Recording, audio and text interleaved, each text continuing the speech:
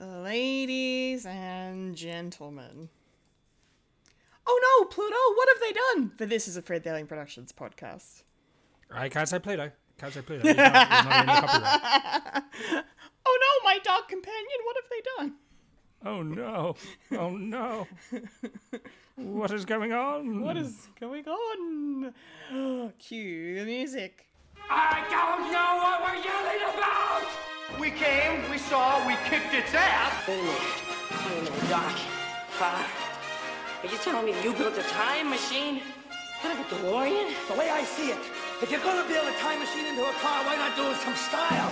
Who is this? What's your operating number? Boring conversation anyway.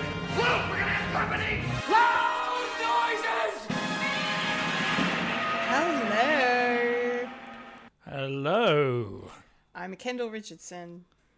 And I'm a Michael Lister, a name that's not on the Epstein file. Yes, thank goodness. Oh boy. And you are now experiencing a podcast called Fred. Yes, experiencing it for the medium of 2024. Yeah. Oh Yes, my Queen. God. Yes, Queen. It's the new year. New year, new me. Yeah. Let's do 200 push-ups. We can do 290, one for each episode of this show. Ha-ha. Aha. 290, and when we get to 300, we're not going to count them. Only in our minds. Only in our minds. Exactly. How are you, Mike? You good? I'm good. I feel fresh and replenished after our nice break over the holidays. Happy holidays, by the way. Happy holidays. Sorry, Christmas. Got to pick sides on that war. Anyway, it's a pagan tradition. Anyway, yeah, and loved everything about it. We were in it was Christmas at my sister's, so it was my family Christmas this time, and it was great. It was just a house full of kids, and that's what Christmas is. It's about kiddies doing stuff. And my two really enjoyed it. And yeah, I really enjoyed it too, because I haven't seen some family members in a while, so it was great. It was good. Glad to hear it. On the terms of watching, well, it's been a bit interesting. I have been watching the third campaign of Critical Role, and I'm doing an insane thing of watching 10 episodes a week. Whoa, dude. That's I'm already halfway of what they have, so... I'm up to 40. So, well, I've done 40, so I'm up to 41. So, and they've only done 81, so I'll be up to date soon. So that's been my time, and haven't really been listening to podcasts either. So, haven't really been catching up on podcasts either. So, but with my watching, besides that, I finally, and this will come up in later things in the podcast, that I have finally seen for the first time Princess Bride. You hadn't seen it? I haven't seen it. Oh wow. Okay, what did you think? That and the Goonies, which I understand I have watched it way too late. I knew I needed to be like a child for the mythical, the wonder, and the not Nick Pity, out of film analysis that I do on a regular basis. It was like, that doesn't make sense, but it was good for what it was. As I said, I'm way too old for it. And, I knew some of the lines going in. So, and that was fun. And that was fun, like, watching, like, a time capsule, because I've been meaning to watch it ever since lockdown, because of the big celebrity, like, retelling of it. Yes. And I couldn't watch it because I haven't seen the movie, so I thought, I need to watch the movies before I do that, and I've been putting it off because, I got other things better to watch. And I'm actually happy that I watched it. Oh, good. And I was watching it with the children as well, and they do their they did their thing of sort of watching it and not really watching it. So I don't know. It's going to be one of their like core memories. It's like, oh yeah, I remember this as a kid. Mm-hmm. So that's cool watching it from that perspective of introducing something that I haven't seen to the kids. Yeah. And they need to watch something new because they've been watching Chicken Run like all the time. It's their new all the favourite time. thing. Oh, yeah. Well, that's a good thing. It is a good thing, but it does get tiresome. Yeah, I suppose there's certain characters in that would become very annoying very quickly. If one repeat for 500 million days. Yeah. But I can like sit them down and do something else, like watch Critical Role. And something as well, which I'll talk about my New Year's resolution. I am going physical media base. I'm going to buy more physical media because I'm sick of streaming. Except for this, I like this streaming. I hope you like it too. Yes, because I like it a lot. And there's a movie that I haven't seen, I've never heard about, but it was on Fat Man Beyond, and I can't remember what film they were referencing it because it reminded Kevin of. I can't remember if it was Oppenheimer or something else, but it's a movie called Miracle Mile, and and I was trying to find it because it's not on streaming, so good. So I'm gonna have to buy it on physical media, and I bought it, and it was out of print, so it was quite expensive, like DVD and Blu-ray. So I did the next best thing. I bought it on VHS. Oh wow, dude! Yeah. And what really? Hold on, I've got the motion blur on it, but there we go. Wow. It's got a Video Easy sticker. That's amazing. That's what clinged it for. I want it for that. Because it just looks nostalgic and shit. Yeah, that's so cool. Yeah, really good. It is very indie, so it definitely looks rough in places. Okay. But what they did for it, for like the end climax, was pretty remarkable of what they did. And Kevin sort of talked about the scene, so I was sort of spoiled for the ending. Yeah. But it was really good. It's the year I was born, 1989. And really great. So if you're ever down in Bendigo Way, we could chuck this on, and it was really good. It doesn't go for long, 84 minutes. So it's a good little time capsule as well. It definitely deals with the sort of no hope bar when it comes to, and being the 80s is like after the Cold War, so everyone was very nuclear. Fearsome. What do you call it? Nuclear scares sort of thing. So yeah, it's really good and ends pretty bleak. But it's good. It's a good little film. Nice. Bit of a hard watch if you're a modern audience, but it's good for the time capsule. And also, I I deliberately watched all of the what do you call it? Like the previews at the start, and it's all these movies that I haven't heard of, but I know the people in it. It's quite remarkable. Like just watching that, because when you were a kid, you just fast forward. It's like, no, I want the main event. So it was really good. I've actually written a list of stuff that I want to see because and that's the sort of beauty that I want to do now with physical media, because streaming services can go hang. It's pretty much, I admire that quite a bit, and I want to say that I'm really glad that you sought out that movie because it sounded really cool when Kevin described it. So yeah, that's why I sort of, what is this? And I was like, oh yeah, where can I get it? This means, and it was only like $18.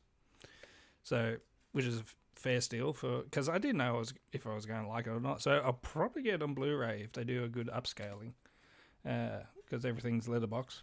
Well, 4x6. Yeah. If I've got a spare $80, I'll get it on Blu-ray.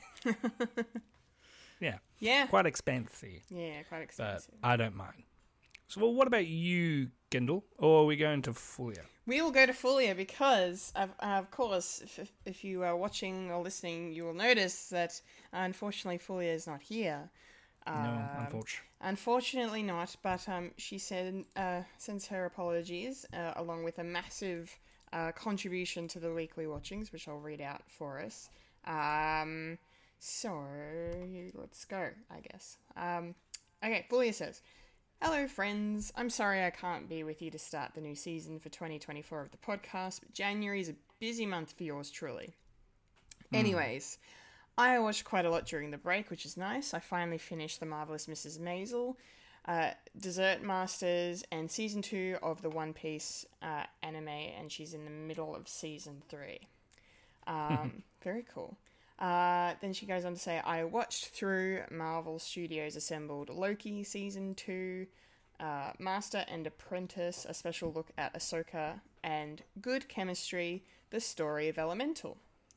My Christmas movie was Muppets Christmas Carol, and I decided to check out the Santa Clauses show.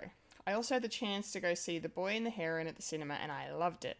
Definitely need to do a rewatch of it, though, because I feel I may have missed some things. And finally, on the day we had major thunderstorms, I chucked on a Blu-ray, first in quite some time. There you go, another physical media shout-out. And it was an anime series called Cardcaptor Sakura Clear Card. Really enjoying it so far. Phew, that was a bit of a list. Have fun with the rest of the show. Thanks, fully, very wholesome. Until your next contribution. Yes, I'll have to, next time you're on, I'll have to ask you what you thought of some of those. Because, yeah, I finally watched the assembled of Loki Season 2. And that was good. Nice behind-the-scenes snippet. And I would like to know if the Santa Clauses is any good. But I have no interest in watching it.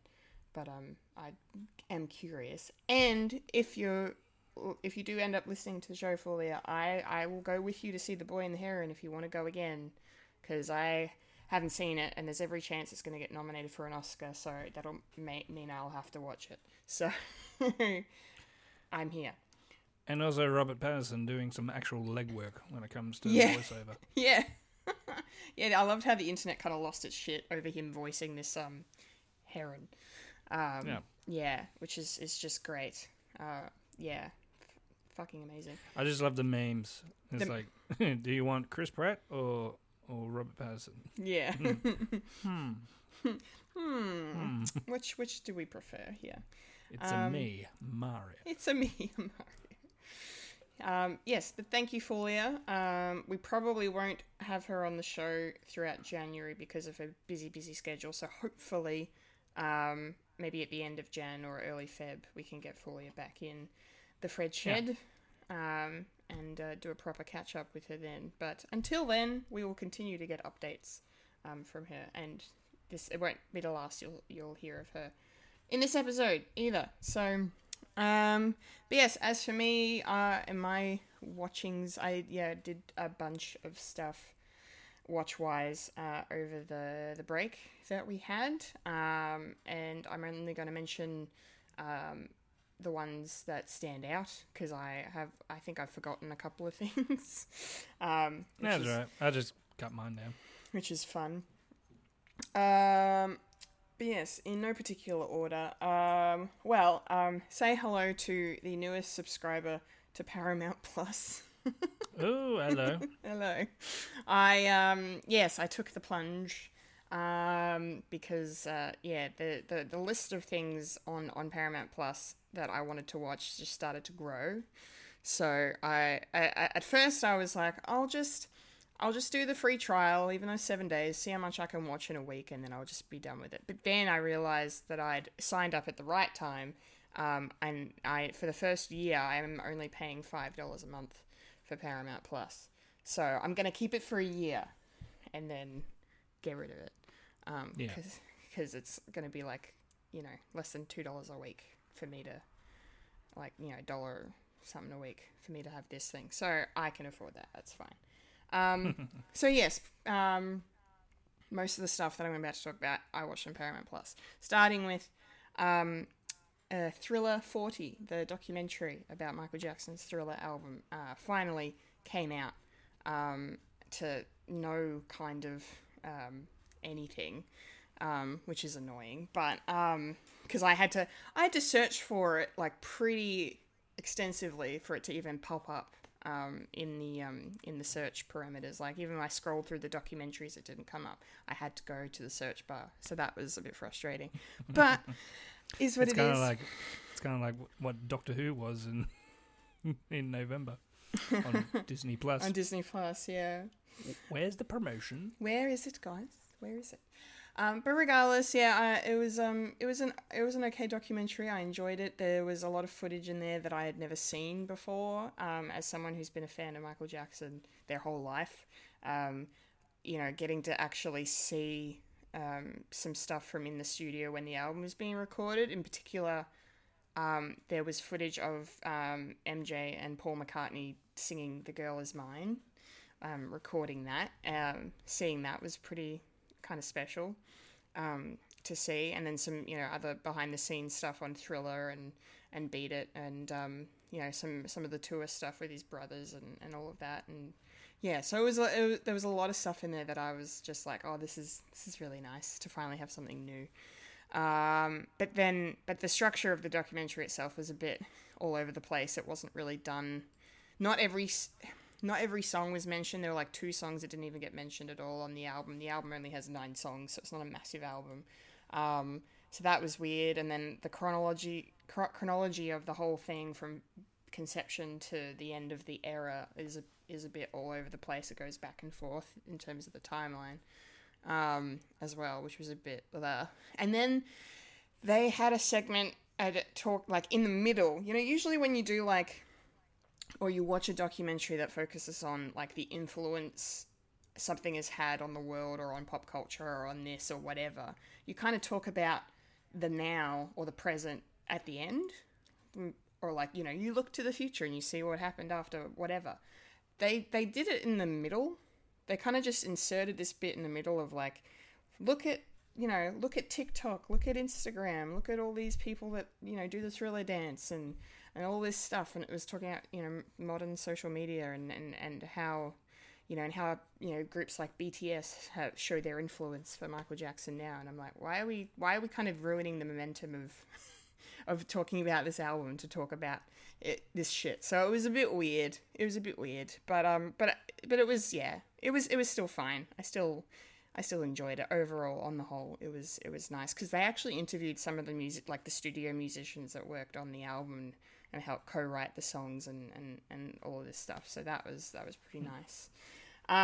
So if you're interested in, learning more about one of the biggest albums ever made, highest selling album ever made, then yeah, I would recommend checking Thriller 40 out, because it's definitely it's not really made for hardcore fans like myself. It's more made for the mainstream, I suppose, like the casual fan or the, pop culture enthusiast who might want to know a little bit more about it all. But yeah, so that's cool.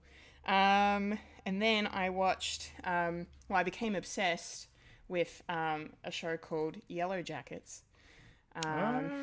Yes, and this is actually the impetus for me getting Paramount Plus, because they decided, I don't know why, but they decided to put season 1 of Yellow Jackets on Netflix in Australia, even though it was already streaming on Paramount Plus. Like, you can watch seasons 1 and 2 on Paramount Plus, but for some reason Netflix made a deal with them for distribution or something, I guess. But anyway, so I was like, oh, great, I can finally watch this show. I've been hearing so many good things about it. So I was really excited to check it out. And yeah, and I've binged the first season in a matter of days. And I'm like, I'm not waiting. I can't. I can't wait. I can't wait for like however long it's going to take for Netflix to put the second season up. So I'm like, fuck it. I'm just going to binge it all. So then I watched season 1 and 2 back to back. Over the course of like a week, really fast. It's really, really good. like, yeah, it's fantastic. Like, do you know what it's about? Have you heard about it at all, Mike? In all accounts, it's probably not doing it justice, but it's like Lord of the Flies, but if it was a girl. Yeah.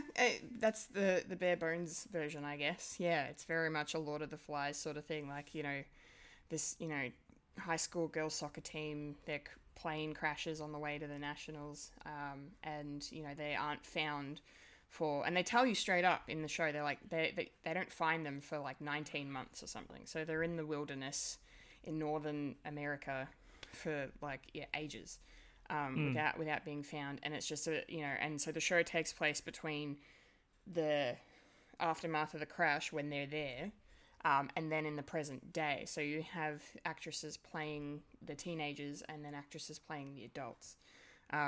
So you've got Melanie Linsky, you've got Juliette Lewis, Christina Ricci playing older versions of these teenagers. And you have these concurrent storylines. And it's really, really well made. So it's like a dark take of, what's that movie? Then and Now. Oh, Now and Then, which Christina Ricci was actually in. That's funny. Yeah, it's a very dark, much darker version of that story. Yeah. I've got older sisters. I know these things. You know. But yeah, it's a fantastic show. Like, it's just, showing what can happen to people when they're put through, the ringer in these dire situations and the choices that have to be made, and what happens when it's a group of, 16-year-olds. Like, what do they do? How do they respond to it? And then, like, it's kind of cool that the show, like, it shows you which characters survive, but it doesn't. Some of the other girls, you don't know if they live or die, because you don't see their older counterparts, and they kind of drip feed you, as you go along, which characters live and which ones die. And there's still some characters we don't know. Like, at the end of season 2, like, I have no idea. Couple of characters if they live or die or not, but it's done really, really well. And there was a very good twist at the end of season 1 where you found out that a pretty prominent character, like what their fate was, and it was just like something you didn't expect, and it was just, oh my god, okay, this is crazy. But yeah, I highly recommend Yellow Jackets. I really enjoyed it. And then the other... Can you buy it on physical media? You can. It is available at JB Hi-Fi. You can buy it. Not plugged. Hashtag not sponsored. Season 1 is already out at JB, and season 2 is about to come out. So you can pick it up on DVD. So you know what you guys can get me for birthday. Hey, there you go. Yellow Jackets 1 and 2. Hell yes. Okay. A couple other things to mention. Another series on Paramount Plus I binged over a couple of days. I watched this show called Fellow Travelers, which is basically Matt Bomer and Jonathan Bailey play these two gay men in the 50s who are in Washington. They work in Washington. Jonathan Bailey's character works for McCarthy. So it's during the height of McCarthyism and the witch hunt that was, them accusing every person they thought was sus of being a commie. And I didn't realize the whole Red Scare thing. I didn't realize there was a whole deal with they were also targeting homosexuals at the time. They also were they were prosecuting them, and all of this, just for being who they were. And so the show explores, that aspect. Most of it takes place in the 50s. It also has a dual story, timeline thing where it jumps forward to the 80s, and then it goes into the where it's going. I don't even need to say it. I know history. Yeah, history, especially in America. But it's about these two men who kind of are very much if life was different, they would have been together like forever from day dot. But because of who they were and where they were and the time they lived in, they couldn't be together.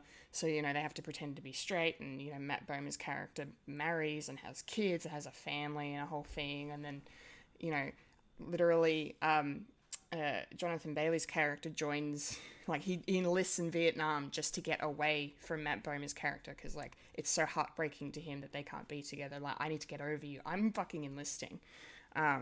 So that was, and then he becomes a political activist and all this stuff. So it's a really cool it's an epic love story with a political backdrop, a really kind of intriguing examination on American history during those decades, and queer history as well. So I performed and shot and all of that like expertly. Like, it was a very well made series. It's only 8 episodes, and I was bawling like a baby at the end, because it's the 80s for gay people, and how does that go? Not well. Yeah. Wow. Pick a time and anytime. Pick a time, Even anytime. now. Even now. Humanity sucks. Anyway. But Stop the world. But it's a beautiful it's a beautiful show about humanity, really, when it comes down to it. So I recommend Fellow Travelers as well. And then something completely different to anything else. Monty Python. Monty Python, yes. Oh, I'm planning... Now for something completely different. Yeah. Well played, sir. Thank you. No, I on Netflix, I did a double header. I watched back-to-back X and Pearl. I've been meaning to watch that as well. Nice. I hope you do, because I would love to discuss it with you. Because, it was really... I think I didn't like it as much at the time. I liked Pearl more than X, I think. But after having watched them both, I'm like, no, I can kind of get on board with what they're doing. And now that they're bringing out Maxine, which is going to be the third one in this trilogy later this year, I think. It's going to be really cool to see how they bring the character of Maxine full circle, because she's the main character in X. And then obviously you... But isn't it in different time periods? Yeah, well, I won't spoil it for you, but there isn't... I thought it was some big connection, but if there is, they haven't explained it yet. And so I'm hoping Maxine will explain it a bit more, because they haven't really touched on the reason why Maxine and Pearl are two different people played by the same actress. They haven't really done anything with that yet. Glaringly obvious. And to be honest, if they don't, I won't be mad about it, because it's really fascinating. And if I know you're a fan of horror, obviously, and I know you'll appreciate X is very much, it has like a Texas Chainsaw sort of aesthetic to it. Like it's in the late 70s. It's, these young people, they're going out to this farm that looks very and it's set in Texas as well. Like, it's very reminiscent of that whole thing, and bad shit happens. But and then Pearl to be like this sort of prequel to that. You kind of see how things. Well, you don't even see how things got so fucked for them in X, but like just. It's more of retroactively. It's just more of like, okay, this is just who this character is. It doesn't explain why she's crazy, but she just is crazy. But there's a connection between the two characters, Pearl and Maxine, and I hope they kind of go more into it. But they were really cool. They were fun. They were really fun. And Superman's in Pearl. David Corenswet. He's in the new Superman. Yeah. Yeah, you have to be more specific. Yeah, sorry. The new Superman that we haven't seen yet. He's in Pearl, so But definitely recommend people check those out if you're a horror fan. That was on my list for stuff to watch this year because of the third one coming out. I was like, I've been meaning to watch them. So I'll do a double header. Yeah, do it. But I'll buy it on physical media. Yeah, at JB Hi-Fi. Maybe. I don't have staff discount, so hint, hint. Hint, hint. Well, your birthday's coming up. I know 2 people. You do. And they both had this podcast. Yeah. Yeah. And they can buy me 1, and they can buy me 2. Yeah. Oh my god. Oh my god. Amazing. Anyway, that's my weekly watchings, our epic weekly watchings to start off 2024 with a bang. Weeklies. Yes, and now it's time to get into the week that was in the nerdy news.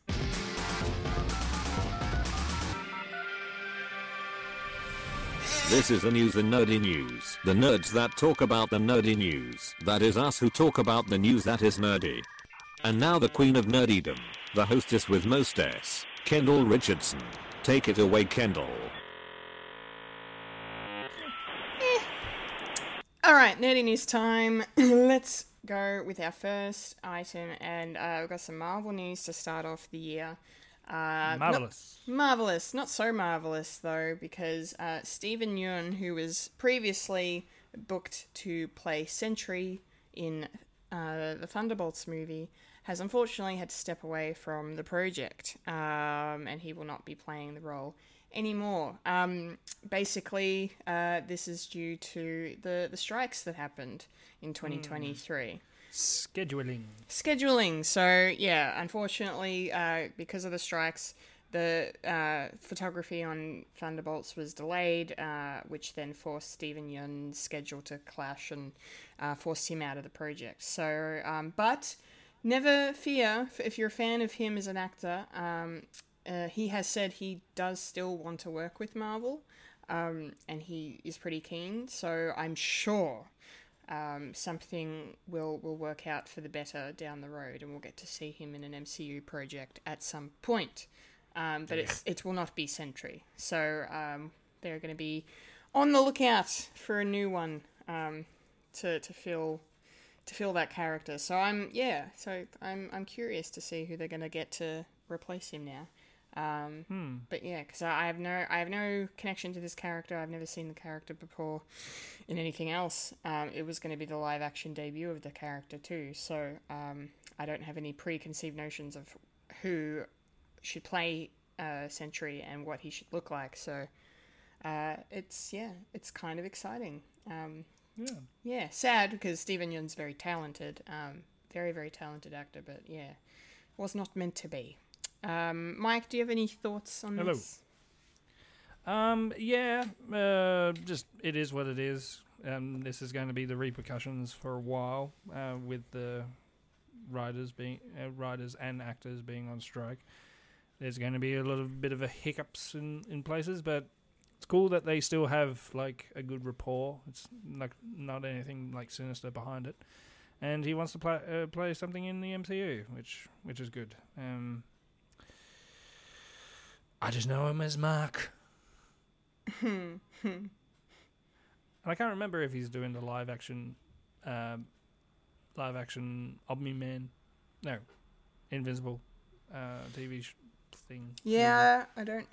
Is there talks of them doing a live action one yet? I've heard stuff because they want to strike while the iron's hot, but I think the animated version is going to be far superior because you could do a lot more with it, and people really enjoy it. So I don't see why they should. But money talks. Money talks. Yes. But who knows? But yeah, I enjoy him. He's very good in his voiceover roles. I haven't really seen him in much, except for Walking Dead, of course. But otherwise, yeah, take the bag when you can. Love it. Yes, indeed. All right. Well, speaking of casting, our second piece of news is a lot better, and I'm really keen for Mike's thoughts on this in particular because. Can't remember. Because we now have our Steve yep. for our Minecraft movie, and that, of course, is going to be the one and only Jack Black. Now, I have only ever watched people play Minecraft. I have never played it myself. I know nothing about Steve, apart from the fact that he's like the guy. The guy you play. The guy you play as. So that's about it. I'm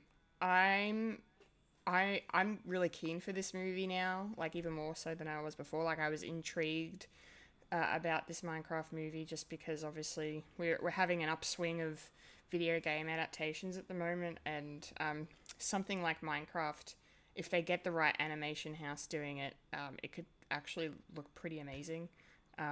So I'm really curious to see when they drop a first trailer or a first image for this, how it's going to look. But getting someone like Jack Black to voice this iconic character is a big up from me. You know, he knocked everyone's socks off as Bowser last year. You know, singing the song that should have been nominated for an Oscar, but it won't be. But that's all right. And so it's kind of funny to see him go from, you know, one of the most famous Nintendo villains to, you know, literally the complete opposite. Now he's going to be the protagonist in the story. So yeah, I'm looking forward to watching this more than I was before. How are you feeling, Mike, as someone who enjoys a bit of Minecraft? Yeah, especially when I need some downtime with my brain and just dig a hole. Dig a hole. Dig a hole, fill it up with water. Yes. Dale dug a hole. Thank you. Steve dug a hole. That's right. Yeah, Steve is basically the default skin that you get when you're playing that game, because you don't see your face normally unless you press F5,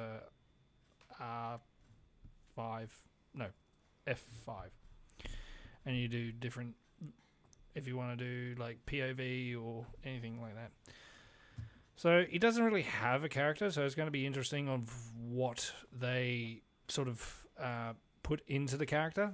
Mm-hmm. Like, you can start from scratch, and someone like Jack Black can definitely fill those boots, or those leather boots, or those diamond armor boots.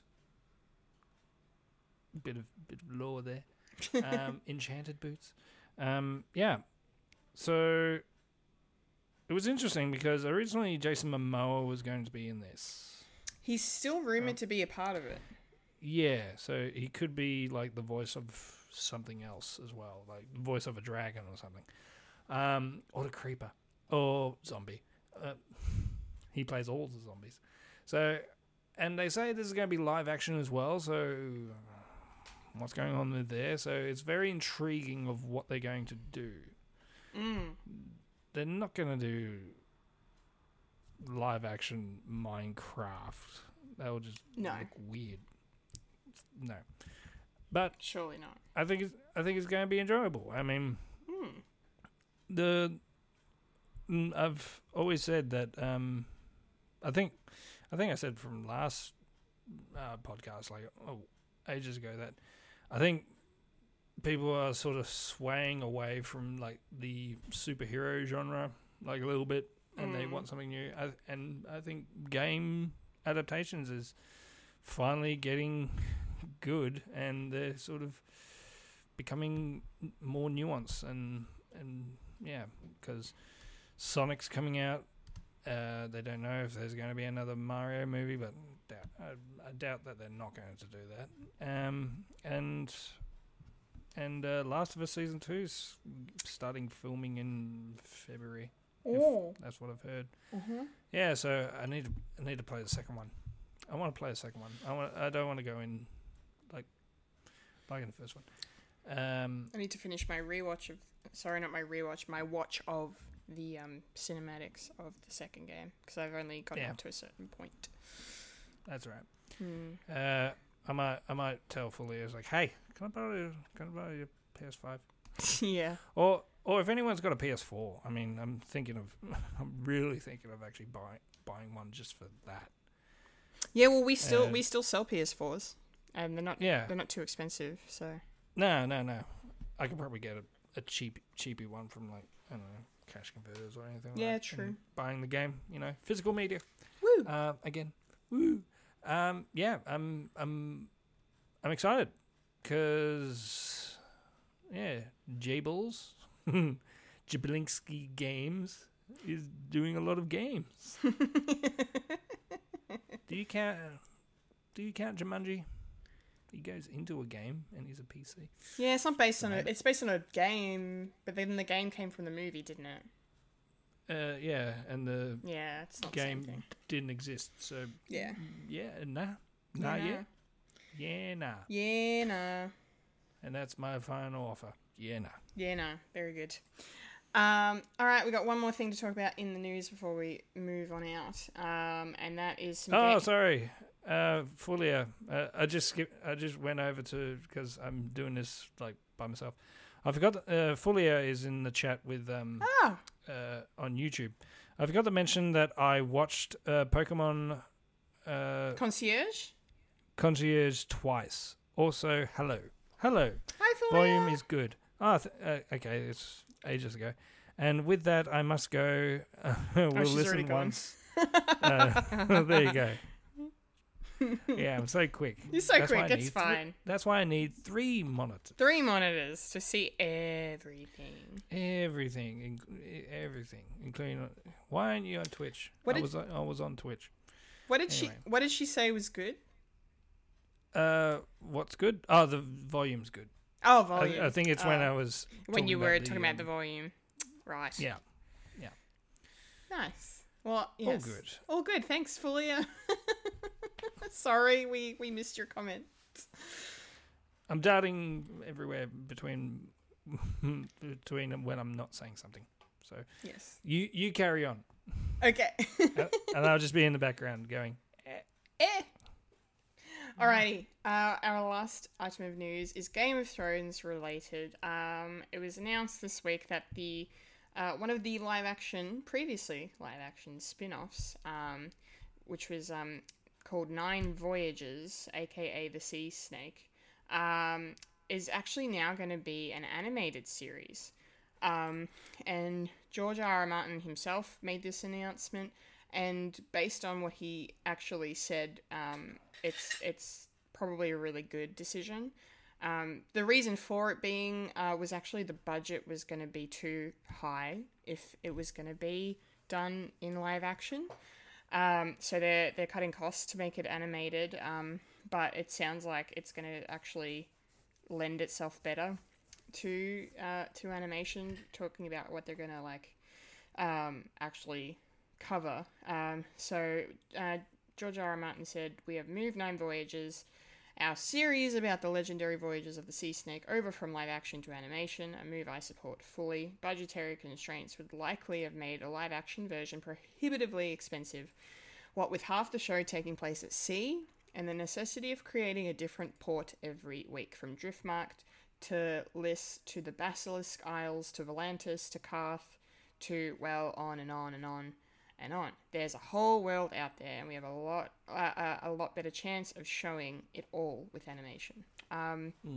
Yeah, and it's still being developed by Bruno Heller, who was the showrunner for Gotham and Rome. So he's now going to be staying on board for the animation side of things, which is cool.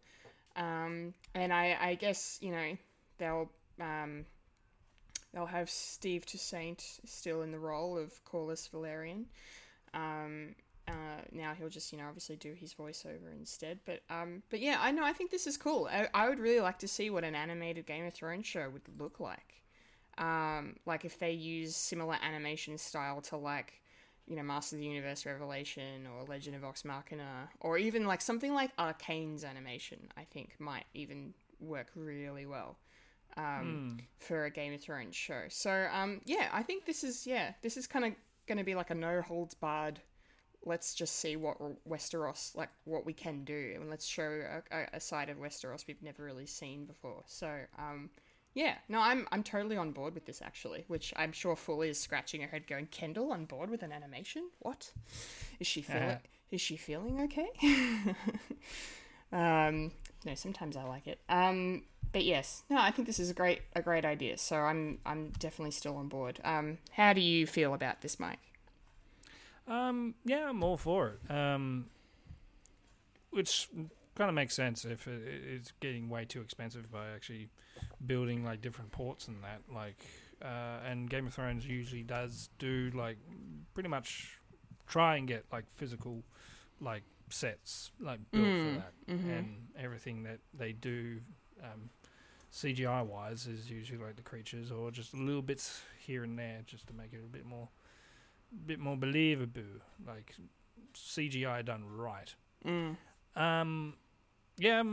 It's probably really good to do that. Then you can actually do, as I said, with Invincible, you can do a lot more with animation than you can with live action, and would take a lot more time to do. So we'll probably won't see something until probably 2026. And yeah, bearing in mind we've just started 2004, 24. Sorry. Jeez. Words. And and have a look at like HBO like animations. Like it probably depends on what sort of animation house that they choose. They don't really have a studio for their own, so it could be anything really, because you got Close Enough, which is it's the rubber sort of stuff, so I'm not sure if that's going to be it. So yeah, it's looking like Adventure Time. That would be very kind of funny. Yeah, they're not going to do that. No, but yeah, depending on the production house, I think it will be good, and just move all the actors over to doing voice. Which, if you've done it before, good. If you haven't done it before, learn a new craft. Get Robert Pattinson doing the voice. He can do voices. Yeah, he can be the voice of the dragons. Yeah. Because a lot of people thought, because Mark Hamill's in the movie as well, they thought Mark Hamill was playing the crone. Same. Yeah. And I thought, wait, that's... What? You mean he decided to not use his own voice, but he's a star? Surely you need to know it's him playing it. Only Rob Pattinson. Seriously, only him. Bearing in mind, that does remind me of South Park. Because they got like when it became like hugely popular for the first time, like during the 90s, and a lot of like big names wanted to be in it to either play them or do a voice, and one of them is like, oh, we get Jerry Seinfeld, and the guys, of course, they hate Hollywood, so they say, oh, let's make a joke about it. And can we get Jerry Seinfeld to do number 7 turkey, and it would just be Jerry Seinfeld just going, something like that, and that fell through because it's Jerry Seinfeld. You can't do that, Jerry Seinfeld. But someone who did do that was George Clooney playing Sparky, which is Stan's dog. That's right. So you got George Clooney going ruff, ruff, ruff, ruff, ruff, ruff. And then as a big thank you, they let him play himself in the movie. Where he lost Kenny. Yeah. Doing his ER guy. I have never seen ER. Yeah, that's right. Who's baking a potato? My bad, sir. I missed lunch. Funny. Good stuff. Anyway, very looking forward to it. And George R.R. Martin, get your last book done. Yeah, because it's at the rate it's going to be his last book. Or it's in a vault, and he's going to say, "Okay, I'm going to do a Mark Twain that you can't read it after 100 years after my death." I was gonna say, does he have any kids? Get his kids to like finish it for him or whatever. Well, like a Tolkien. Like Tolkien. He's already ripped off Tolkien a lot. Yeah. Yeah, true. May as well keep going. Bearing in mind, modern fantasy is a basic rip-off of Tolkien anyway. Yeah. Including D&D. Yep. Anyway. All right, that's the nerdy news done. Let's move on out and roll on up to the trailer park. Rolling up to the trailer park where we all park all the trailers. Hee-ha.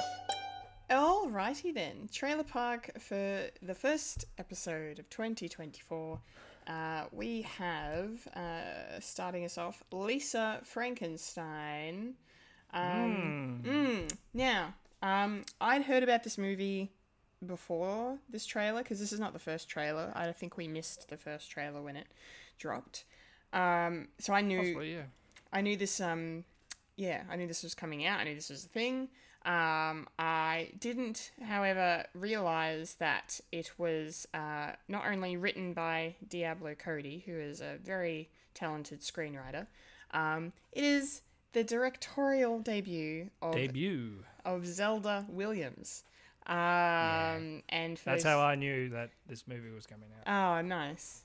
For those who aren't aware, Zelda Williams is the late great Robin Williams' daughter. I think this is, I'm even more on board to watch it just based on those two things.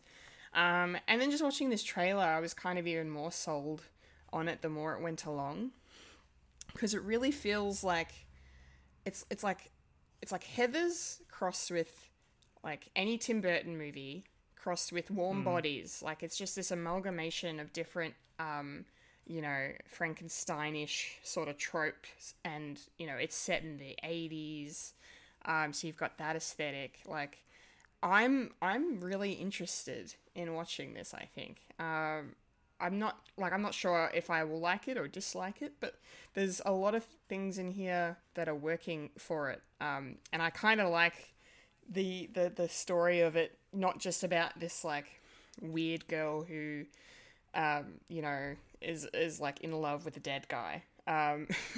It's, it becomes more of this, like, once he's reanimated and, she's trying to like, help him, integrate, I suppose, reintegrate into the world. And then she has to like kill people. So there's like, it seems like there's almost like a Little Shop of Horrors element in there where, like, to sustain him or to help him, she has to start killing people.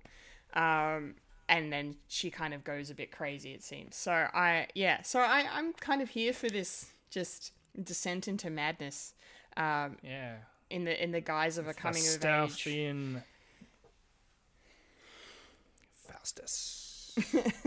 Yeah, it's I'm really interested. It looks great. It looks fun. I love the vibe. And the people that have made this movie are good humans. So let's go, Lisa Frankenstein, I say. What did you make of it, Mike? Yeah, it looks really interesting. It looks like a story that can be taken from like an 80s film. It definitely has that sort of weird science sort of thing, but made female, as well as having a bit more like issues taken in, like a coming of age, but you're turning into like a mean girl sort of thing. And also having being popular with a reanimated corpse boyfriend, maybe. It's also a love story, so it's got a lot of things in the fire, and I hope it's not going to be too much irons in the fire, to say the least. It just looks really interesting. It's new, it's different, it's unusual, and it looks very similar to things that we have seen, which isn't bad. I think if you just what's the word that I'm looking for? It's not a mirror image, but it's sort of like yeah, I can't remember. Anyway, moving on. Really enjoy it. All the people in front and behind camera are amazing, and I can't wait to see it. Maybe a bit too old for my daughter to watch it, but it's definitely going to be one of them ones that's like when you turn 16, it's like, okay, you want a coming-of-age story? Here's this one, as well as Sunshine of the Spotless Mind, and and what's that other one? Something that I watched in Year 12. Well, I had to watch in Year 12. Anyway. It'll come to you. So where's this coming out, Kendall? Well, Lisa Frankenstein, it probably has an Australian release date because it's coming out next month in the US of A on the 9th of February. But I couldn't see one listed on IMDb. So keep an eye out to see where it might be playing here in Australia. Because it's not coming out in the UK until like March, so we might not get it until then either. Who knows? I think I saw it on flicks.com. I should check their website for release dates. Just gonna do a quick Google. I was gonna do that. Oh, well, you do it. Go in, do it. I'm on the internet as well. You're on the internet. Do it. Do it. Do it. I think it is coming out in February and that. Do. Come on, don't be a poop. Internet's a bit slow. Oh no. Don't be slow. Don't be slow. Yeah, it's too slow. Well. I'll get back to you. Okay. Well, I can't see. It's listed on flicks.com.au, but there's no release date. Australian release date. So it looks like there's just no... Poop. It says it's coming out, but it doesn't say when. So we will watch it at some point. Yes. All right. Our next trailer, however, does have an Australian release date, which I will reveal momentarily. But first, I'm going to talk about how much I adored this teaser trailer for the First Omen. I haven't seen any Omen movie. It's one of I know. It's one of those horror franchises I haven't gotten around to checking out yet, but I have heard how kind of prolific, I suppose, the original film is, you know, because it came out after The Exorcist did, so they were still in the middle of that whole 70s horror wave of that, and, you know, the whole satanic panic shit going on in America at the same time. So, so I haven't seen that. I'm going to watch it before I watch this, because this obviously looks like a prequel based on the title.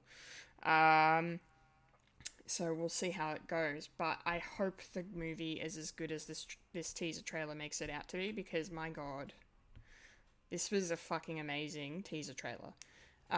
Like, I love it. Like, we talk about it all the time, like how, you know, teaser trailers should not show the whole movie, or just trailers in general shouldn't show the whole movie. And teaser trailers shouldn't show any of the story. Like, they should just kind of give you a glimpse, give you a taste, give you a little sample size of what you're going to get when the film does come out, and this is what this does. And it's artistic, it's stylistic, it's eerie as shit. It's just, it ticks all the boxes for me. I thought it was expertly edited together. The way the sound is used, the way the images are all in reverse. Like, we're seeing everything happening in reverse, basically, except for the shot at the end. But I thought that was such a clever thing, because, you know, there's that whole thing about, like, you know, you play certain songs in reverse and you can hear messages from the devil or whatever in them. So I'm like, they're leaning into that whole kind of mythology around that. So I thought that was pretty sick. But yeah, it looks creepy as hell. And I hope it's as good. I hope it's as good as this trailer, because if it's not, I'm going to be very disappointed.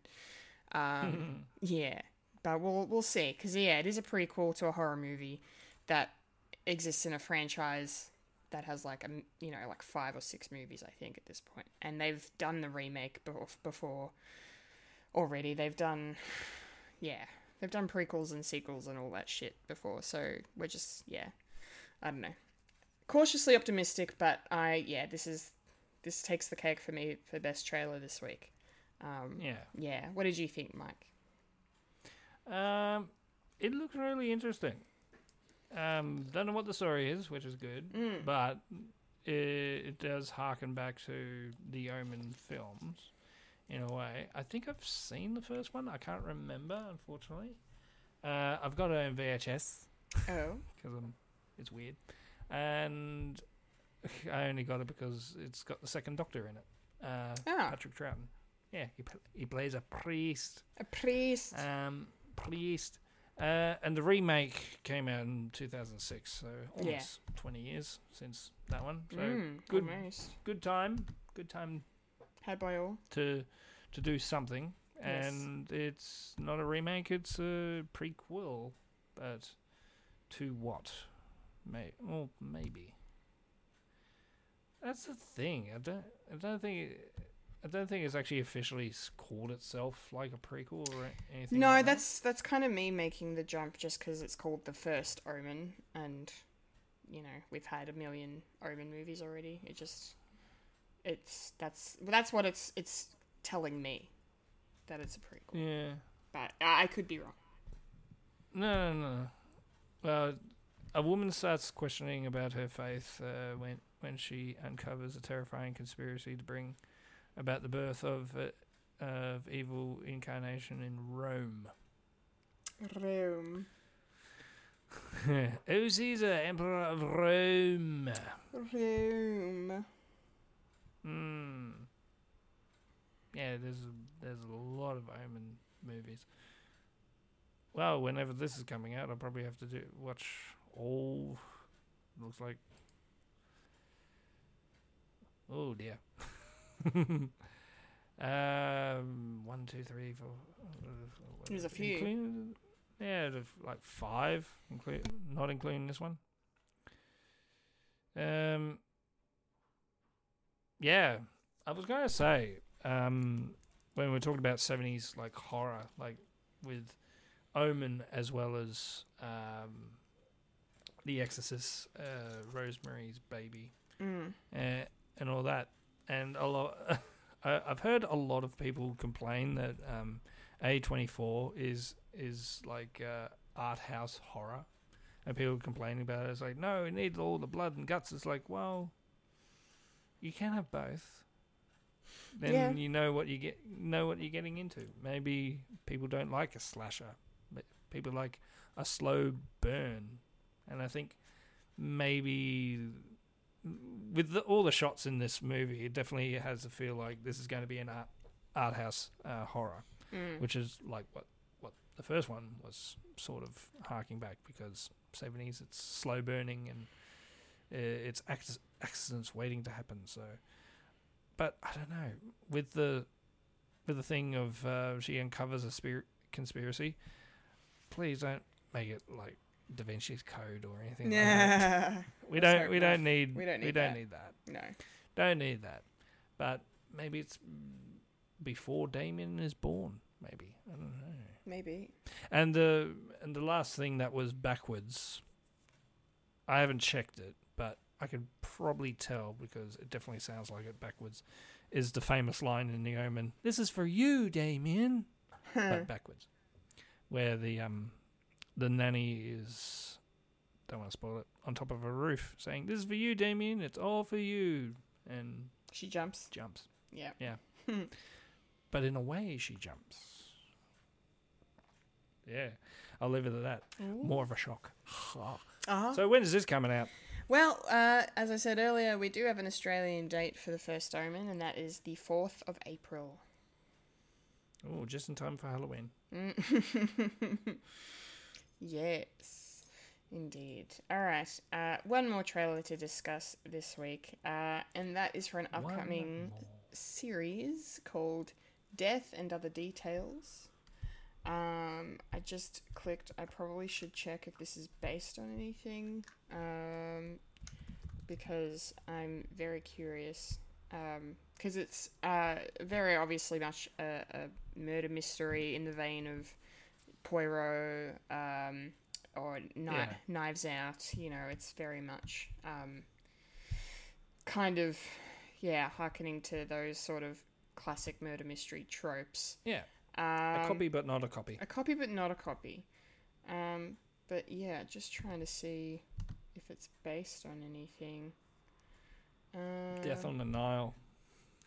All the episodes are written by people, and there's no one credited as like based on the thing. So maybe it's an original. Maybe it's its own thing. Maybe it's its own thing. Yeah. No. Well, that's cool. Yeah. But regardless, this was an interesting trailer. Speaking of bloody Princess Bride, Mandy Patinkin in this. Good timing. So that's really cool to see him. I was going, hey. Inigo Montoya. Inigo Montoya. You killed my father. Prepare to die. Hey, you get that reference now. Yes. Yes. I thought, does he only say it once? No. Boy, I was wrong. Boy, were you ever wrong. Yeah, he says he was rolling nat 20s on that. He sure was. Yeah, so I like the fact that this is a series as opposed to a film, because when I watched it, I thought it was a movie. I'm like, oh no, taking place over a few episodes. That's pretty exciting. But yeah, I hope it brings something new to the murder mystery sort of genre. I'd be curious to see if Fulia wants to check this out, because we all know how much she loves her Poirot and enjoys Knives Out. So hopefully she'll be on board for this. But yeah, I hope it's good. I'm not sold on it myself, I will say. But yeah, it's got a good cast, so hopefully it turns out to be an enjoyable show to watch. I don't really have much else to add other than that. Michael, what did you make of it? Yeah, same vein as what we've been talking about. It feels like, it definitely feels like a master and apprentice story. It feels like it. The woman falls into, I don't know, like crime solving, or she does the crime. I think that's the mystery, maybe. Yeah. And not necessarily the main murder. Mm-hmm. Yeah. Probably needs another trailer just to galvanize what it's trying to do. Yeah. But otherwise, it looks pretty. It in a weird way, it does remind me of if Poirot was on the set of White Lotus. In a way. Yeah. It definitely has that kind of vibe too. Yeah, so it's a mesh of those ones. And a bit more Knives Out with a Foghorn Leghorn. I can't remember his name. Mandy Patinkin? No. Knives Out. Benoit Blanc? Benoit Blanc. Foghorn Leghorn. You know what I mean. I know what you mean, yeah. I said, boy. I said. You did a murder. You did a murder. A murder. It's all murder. It's all murder up in here. Anyway. When is this coming out on a streaming service?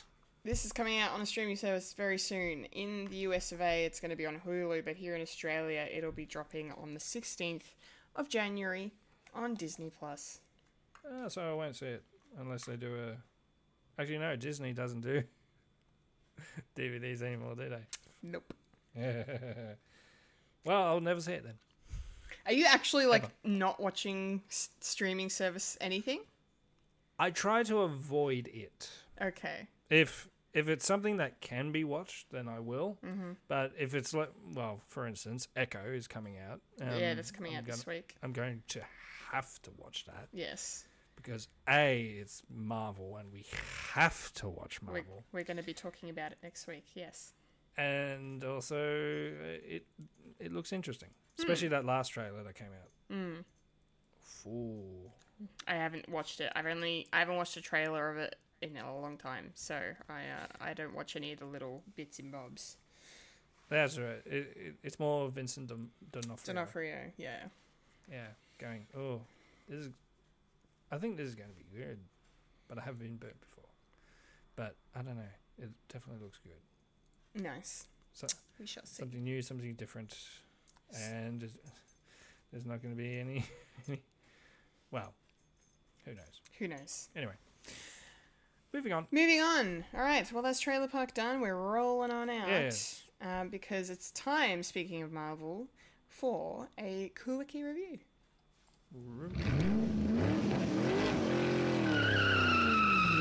Quickie review. Sure. Yes, Quickie review time. And of course, we are here now to just give our overall thoughts on What If Season 2, which dropped in its entirety over the holiday period, one episode a day through to the end of December. I just, wanted to share general thoughts. Maybe we'll do a bigger discussion on it when Fully is on the show in a few weeks. But for now, my overall thoughts, I liked it. I didn't like it as much as the first season. I thought the first season was done a bit better for some reason. Because obviously the first season starts off as being, standalone episodes, and then they build up that connection throughout.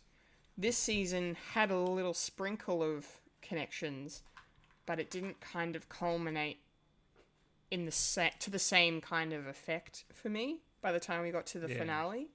And I'm very curious as to why they kind of they seem to have held back a bit on the way that they ended it. It was still good, it was still satisfying. But it was I'll just quickly spoil a couple of things.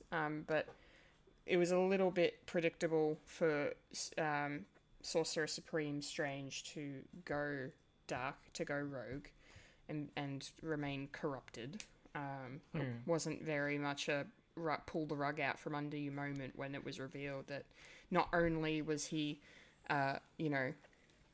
trying to bring back his world, he was trying to bring back Christine again, even though we believed he'd already learned his lesson, Are you telling me that all that character building that we actually set up in the last one didn't mean anything, and he went back to being a cookie cutter villain? Yeah, Sweet. Yeah, thanks guys. Well done. Thanks. Could have been, continuing a story. But no. Yeah, I'm glad we're on the same page with that. Which is surprising too, because they had the same head writers on this as they did the first season, so I'm just really curious as to why they decided to kind of half-ass it a little bit and not put as much depth, because I maintain that the best episode of this entire thing is that one episode where Strange becomes Sorcerer Supreme and ends up losing his only world because he keeps trying to save Christine because she dies instead of him. And as you just mentioned, that growth and development he goes on, and what he does to get to the darkest point, and but then to come out of it again, it's incredible. So it's just a shame to see that kind of undone a little bit here in this. But apart from that, I kind of liked some of the Elseworlds sort of stories that they did. I enjoyed Peter Quill attacking the Avengers back in the 80s, to see what an Avengers assembling in the late 80s would look like, getting Hank Pym in there, and and you've got Peggy Carter in there as well, and Yeah, a bunch of other, familiar faces. Bucky's there, and it's a bit weird, but sure, it works well enough. So that was that was kind of a fun episode. I actually enjoyed watching that. Lawrence Fishburne too, getting to see him in a suit. I was going to mention that with Lawrence Fishburne being in this episode, I was like, I've forgotten how old he is. Yeah, he's been around for a minute. It's like, surely he's like he's just in his 50s now. But no, he's older. Yeah, he's definitely older. Definitely older. We finally got to see, of course, the Gamora episode that was cut from season 1, which turned out to actually be an Iron Man centric episode that just had Gamora in it. So that kind of was a bit underwhelming, but it was still fun, mostly because Jeff Goldblum was playing the Grandmaster again, and he got to be very funny, turning into a puddle of goo. I really enjoyed watching that. And then, let's see, them recreating Winter Soldier, but having Captain Carter doing it instead, and they're going after Steve instead of Bucky, and Bucky's like a senator, like this. So that kind of like retake on the Winter Soldier was a lot of fun. Yeah, I like that. Yeah, that was really cool. Hela getting sort of a redemption arc was a bit fun as well. I'm glad they got Cate Blanchett to reprise her role as well. And then I enjoyed the original the introduction of the original character, Kahori, who was created specifically for this. The only criticism I had of her is the fact that she's another being connected to the Tesseract now. So it just, but I get why. It makes sense because of the time period and all of that. Like it makes sense. But I'm just like, could we have had their abilities created any other way than the Tesseract? Why is it always? No. Why does it have to always be the Tesseract? Because that's the only thing that fell from Earth. Yes. To Earth. Yes. Yeah. Well, yeah. See, like I said, I get it. Hence why all the fan theories of the Tesseract being involved with the X-Men sort of origin. Yeah. Yeah. That's being retconned. Yeah. Indeed. I won't say much about the Christmas episode because I didn't really like it, but you just don't like Christmas. I just don't like Christmas. But it was really cool to see Sam Rockwell reprise his role as Justin Hammer again. That was fun. Yeah. I enjoyed that. And then, speaking of actors reprising roles, Korg was funnier in this than he was in Thor: Love and Thunder. And I don't know what that says about Taika Waititi. But, man, whoever wrote the dialogue fucking nailed it. He had some great lines in both the episodes that he was in. But of course, I will wrap up my thoughts by just saying my favourite episode, naturally, was What If the Avengers Assembled in 1602? I thought it was the best episode of the season, and the general public seems to agree, based on the IMDb rating. But basically, getting my absolute favourite thing, having Tom Hiddleston do Shakespeare as Loki. I mean, when they told him he was going to be doing that, I bet he wet his pants with excitement, because that man is one of the biggest Shakespeare fanboys. And so the fact that you've got fucking Loki, and it made so much sense, but like Loki doing fucking Hamlet, and then talking about, Iago in Othello, and which is funny because Tom actually, I think he played Cassius in a production of Othello with Ewan McGregor as Iago, like 10, 15 years ago or something. Ewan McGregor. So, yeah, I got a massive kick out of that. And I kind of liked the story, too, of, like, how the worlds have, meshed together because of Steve Rogers. That was the twist. Yeah. And, seeing these different versions of the characters we know, and they kept Happy Hogan being sort of a Hulk for that as well, which Jon Favreau sounded like he was having the time of his life doing. So I get to do something cool. Yeah, something different. So overall it was fun. It wasn't as good as the first season, but there was still a lot of great moments in there and a lot of interesting stories. So those are my thoughts on What If. Mike, what did you make of it? Hello. It was a bit weird, one at a time each day. Yeah. And I sort of got lost track of watching them. It's like, oh, cool, I got 3 to watch today. and so on and so on.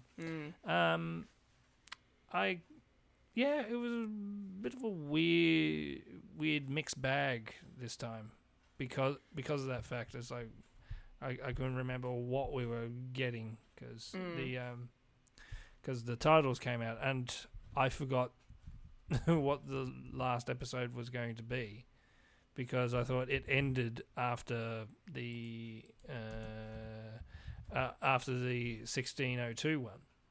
Yeah, so, yeah. And I didn't go back until a couple of weeks later. It's like, oh yeah, I still got to watch this one. Oh, now it makes sense. Still didn't work for me.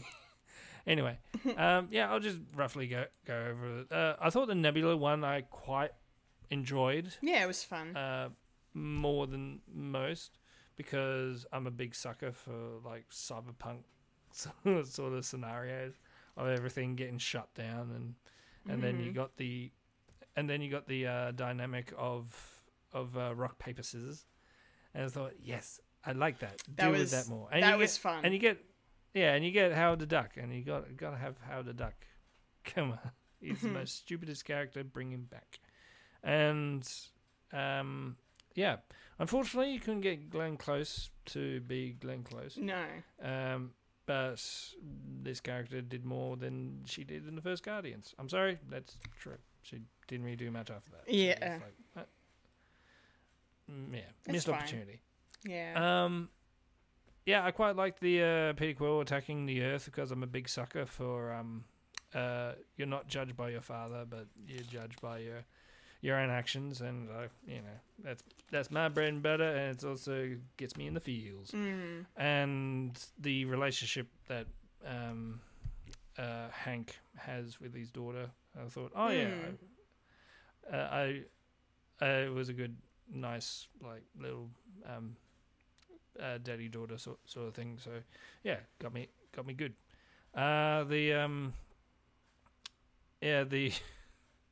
The Die Hard version was fun, I guess, but I still say that Die Hard is not a Christmas film.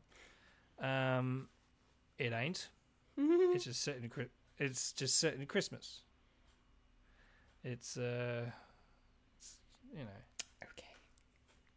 Yeah.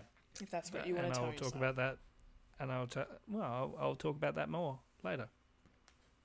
Yeah. Hint. What was the other ones? Iron Man, Grandmaster, Gamora. Oh yeah, it definitely felt like a first season episode. Yeah. Bit of fun, and I can see why they probably didn't do it in time because just doing a race, it would have spent a lot of time on that one. I actually quite liked the 5th one. The Captain Carter fought the Hydra Stomper. Yeah, it was good. And Captain Carter is quintessentially the main person in What If season, and it definitely has that at the end of introducing the whole world to this is what the possibilities are. And the reason why we can do this is because of Loki, blah, blah, blah. Yeah, I love that. Yeah. Curry. Good introduction. I don't mind the Tesseract thing because it definitely this episode definitely reminds me of Prey. Just getting like something well known and just putting it in this sort of time period and what would happen, like, and everything. Hello. Can I just quickly add? I forgot to mention. I thought it was a really great choice that they decided to not do the episode in English. And the only time English was spoken was when Doctor Strange rocks up at the end. The fact that they actually used the indigenous language and then the Spanish, spoken Spanish, I thought that was amazing. I'm so glad they did that. Yeah, yeah. And they actually got people of that tribe. The Mohawk. Yeah. Yeah. Cool. Different stories and representation. It's always good. Hell yeah. Yeah. Even if it's a culture that is really far from us. And just introducing that. Hela was fun. I really enjoyed that episode. Ended weird that she turned into Hela the White. Yeah. Yeah. What is with Disney characters becoming Gandalf now? Yeah. It's like, oh, you're coming back, aren't you, to do something? Okay. Yeah. 1602, I don't really have that much love for it as you do. I thought, yeah, it's a bit of fun, but it's also what I liked about it is we get to see what an incursion looks like. Yeah. Like it's not necessarily as like the difference of the timeline, like alternative timelines. Like no, this sort of thing just meshed into each other, and canonically be damned, it's just these characters at this time, and it just works. So maybe that's going to be the future of the MCU later on down the track, where we get the X-Men and the Fantastic Four bunching into the MCU universe. Yeah, so it's because of this episode. So props for that. And then Strange intervening interference thing. Yeah. I suppose they needed an ending for it without being an ending. I think probably the company says, okay, you can have an ending, but it can't be like anything. It can't be something like that would affect the main MCU, because we got plans. What are those plans? Who knows? We don't know yet. But we're already past phase 5. It's like, okay, what are we doing now? What aren't we ramping up to do something? What's happening now, guys? What's going on? Anyway. Yeah, so overall, the first season was fun. Second season was, still a bit of fun. Like, and the animation is, it's an interesting take of animation of having 3D models, but with 2D renderings. I like that sort of mesh. It's sort of best of both worlds, and you can still have 2D and 3D coexisting. Because I always enjoyed the 2D sort of. You can see like the love of the animation with the 2D, and then with the 3D, it's more streamlined and it's like and more direct, and having these characters look like the actors, except for a couple. There was one that I thought, you don't look like that. You do not look like that in real life, and I can't remember who. Maybe it was Hammer. Yeah, Justin Hammer looked glasses. He looked different. But I don't know. Yeah. Anyway. So overall, enjoyable. Not great, just enjoyable. Yeah, that's about it. But that's what the MCU is, basically. It killed time for me. There you go. Anyway. Nice. This year, there's only one movie. Good. That's it. One series and one movie. Really? Yep. So we're gonna have a boring podcast. Are we? Are we really? No.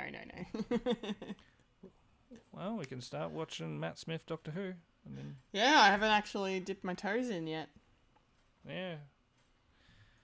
Expect very jarring writing. Mm. Yeah. And just fucking horny. It's almost unbearable. Anyway. But I don't know. It was at the time of like Tumblr, like Oh yeah. Super Hulock. going nuts. Yeah. Yeah. So understandable. And yeah. But anyway, speaking of Doctor Who. Speaking of Doctor Who, it's time for the moment. The segment. I should check if anyone is chatting to us. I doubt it. The part and the place and the spot and the thing in the show. Thing we like to call. Yes, that we like to call. Popcorn culture, and the rain is coming down hard. Oh no. I hope I don't get a blackout. Let's hope not. Let's power through, shall we? Power to the people. Power to the people. Yes. Speaking of Doctor Who, it's popcorn culture time, and we are here, of course, to discuss our thoughts on the Christmas special. Ncuti Gatwa's first solo outing as the Doctor, the church on Ruby Road. Yes, I'm looking forward to your thoughts on this, Mike, and to discussing this. Yeah. And but yeah, we're going to start with Fulia's thoughts because she left us a lovely paragraph. So we'll start with her and we'll go out from there. Fulia says, "This was a fun and interesting episode. The introduction of Ruby was a tad long, but it made sense once she met the Doctor. I liked the whole foster family story, something we don't often see on TV being represented. The moment the crack in time happened and Ruby was forgotten, oof, I was almost about to cry. Ncuti needs to win an award for that emotional scene with Ruby's foster mother because seeing him cry broke me. Yes, that was devastating. The goblins were disgusting, especially the king, she says in parentheses. On point with the monster design there. Overall, a nice way to start off the new Doctor era." Very True good. that. Yeah. My overall thoughts kind of the same. It was fun. It was interesting. It was cool. Like, it felt like a very, new kind of take on Doctor Who. Very, very different to, Chris Chibnall and Jodie Whittaker's stuff that I've, more recently seen. And it definitely felt like, watching a more classic episode of The New Who. So obviously because, Russell T Davies made those episodes back in the day. But no, it was good. Like I did hope it would be a little bit better, but it did pick up for me once the twist happened of like, okay, Ruby's gone. Where is she? And how do we fix this? Once that happened, I thought that was really, really cool. That definitely amped up the episode for me. But no, I enjoyed the performances quite a bit, and we'll get into what we think about the characters and everything. But yeah, overall, it was a fun first outing for the 15th Doctor, I think. How did you feel about it? Out of all the introductions to a Doctor, I mean, for a solo, it was good. I don't know what I was expecting. I knew there was going to be goblins in it. And maybe I need to stop theorizing. It's like, it could be about this, because I thought Russell T Davies was going to make elves on the shelf scary. Like inside those things is a little goblin that plays tricks on you, like what the elf on the shelf should be doing. I mean, I haven't really started doing that with my kids because I didn't really do it. We didn't really do it growing up. No, we didn't. Sort of a newer thing. But thinking of ways of doing tricks on kids is, and just keeping that spirit alive. So they weren't going to do that, and I thought, missed opportunity, maybe, or I'm just looking too much into it. I really enjoyed the introduction to the Doctor because we're coming off from the bi-generational thing, and we only seen like bits and pieces where the Shooty. We didn't get a scene where the Doctor is finding his main costume, his main outfit, which is different. But bearing in mind we didn't really see Christopher Eccleston's, but you know the main theory about that, where they did the bi-generational thing, where Shooty had the shirt and the underpants. Yeah. So that means David Tennant has got the pants, but no underpants. So he's freeballing it from then on. Yes, he would be. Yeah. Great. Yeah, Shooty was great. Yeah. He definitely. I probably need to see more episodes to get with his level because it's very different from all the other Doctors, which is good because I don't like seeing Doctors like. I was like, I'm going to be like this Doctor that's come before. That makes sense. It's going to be something a bit different. Ruby Sunday, the new companion, her introduction was great. And I don't mind the sort of like the story lingering on her for a bit because essentially her being the human character, we need to see this world through her eyes in a way, and knowing where she is in this world. And there's a mystery behind it, and I don't mind a mystery. I just don't like too many mysteries. And I feel like this episode had a lot of mysteries, a lot of those question mark boxes, and it's like cool, but I know you're setting up a lot, and you were setting up a lot in the 60 episodes, like, but you do have payoffs of everything is now Mavity. Okay, it's quirky, it's cool, and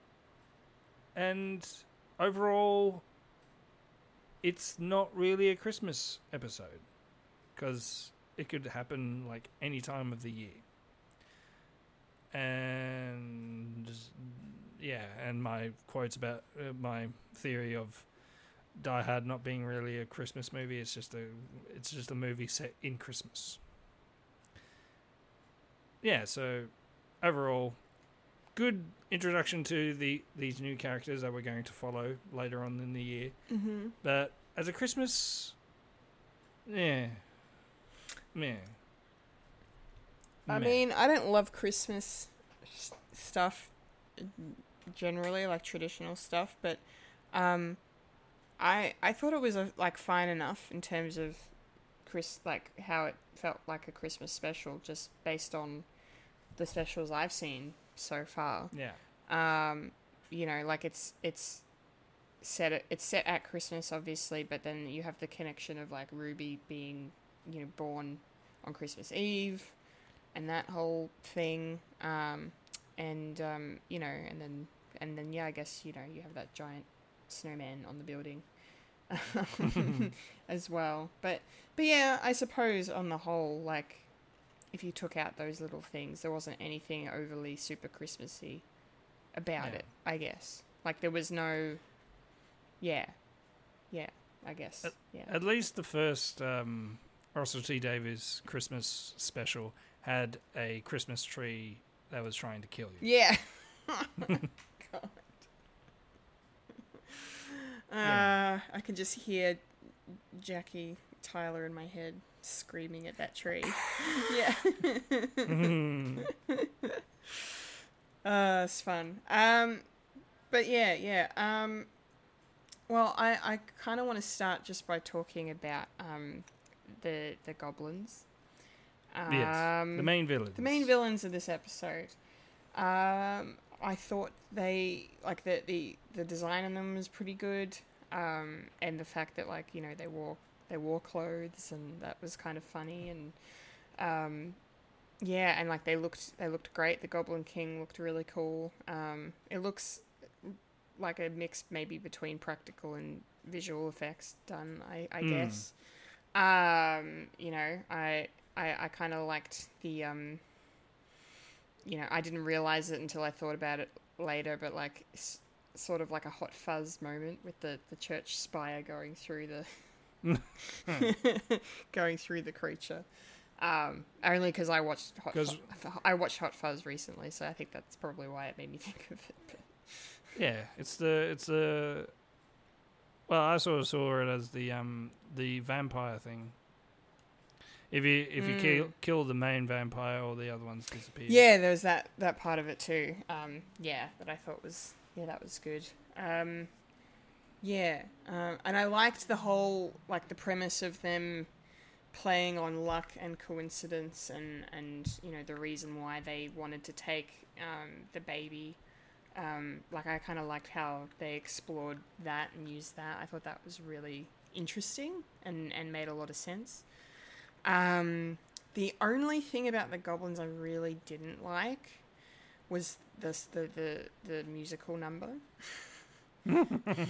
I coming from you that loves Steve. That loves Steve the musical. I know Steve Rogers the musical. Steve the musical. Yeah, I know. I loved that, and I know that song was definitely a lot cheesier than this song, obviously. But I know it just didn't do it for me. I would have preferred if they'd done if Doctor Who just did a whole musical episode instead of just here are the goblins and they're singing. That's probably coming up. Oh, okay, cool. I'll take it. I'll take it. It was fun. I just it was kind of fun when the Doctor and Ruby started singing back. That was a bit amusing, but I don't know. The song just didn't work for me, and it felt a little out of place. I don't know. I was just like, okay, I guess they're singing now. It's fine. Yeah, there's songs at Christmas. It wasn't even a Christmas song. They could have sung a Christmas carol or something, or done a Goblin, their own Goblin original song, and have Christmas shit thrown in. I don't know. Eat baby Jesus. Eat baby Jesus.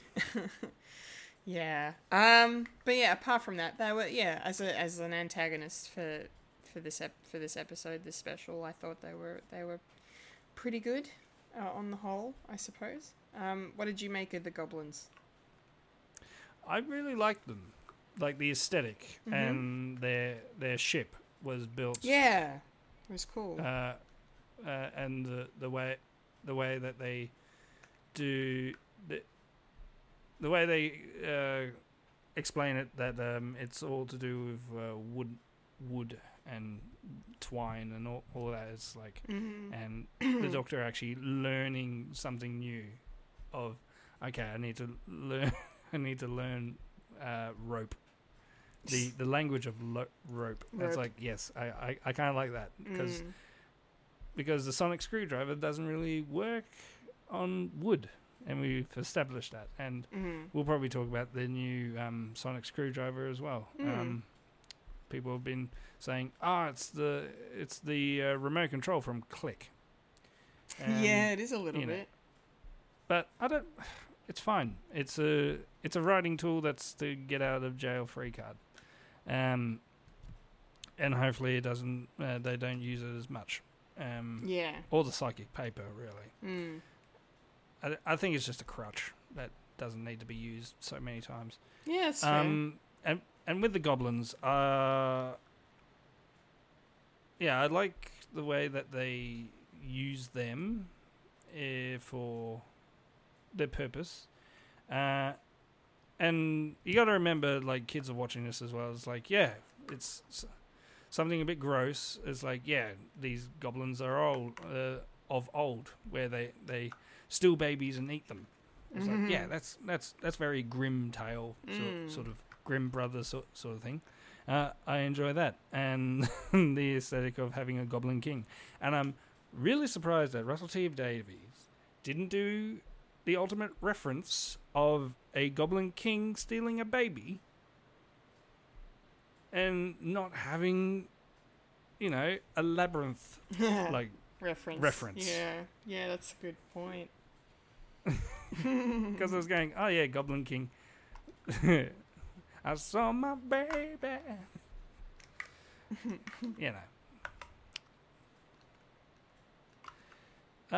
Yeah, so really enjoyed it. Really enjoyed the bad guy and the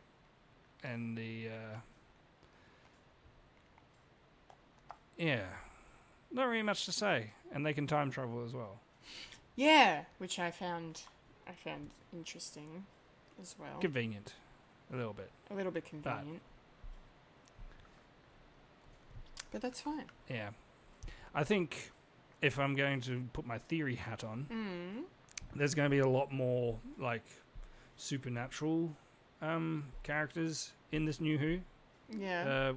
With the introduction of the toy maker as well as the wild blue yonder of actually the Doctor talking about putting superstition back into the universe, and I think these are the sort of characters that the creatures are sort of on that line. So I don't mind a bit of the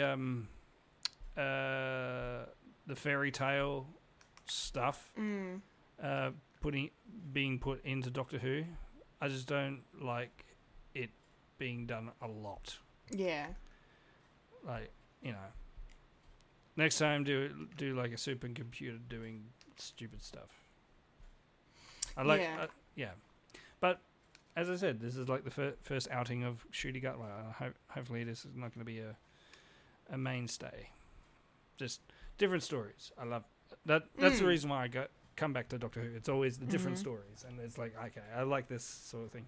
I don't mind this one, but I don't particularly like that sort of story.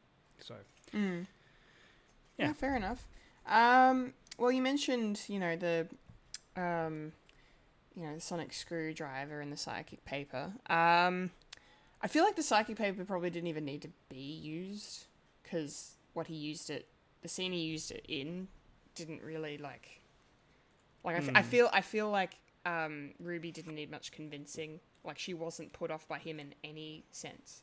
So I thought it was a bit weird that he just whipped it out. But I guess, hey, fine. But the sonic screwdriver, I appreciate the thought that's gone into the redesign of it. Like the connection to Shooty Gutler's heritage and all of that as well is really beautiful. I just don't like the look of it, like as like a TV remote, as like a click remote, and as opposed to an actual sort of screwdriver. I guess that's kind of how I'm feeling about it, but it's really not the end of the world. It's generally a minor nitpick. I did really like the intelligent gloves. I thought they were fun.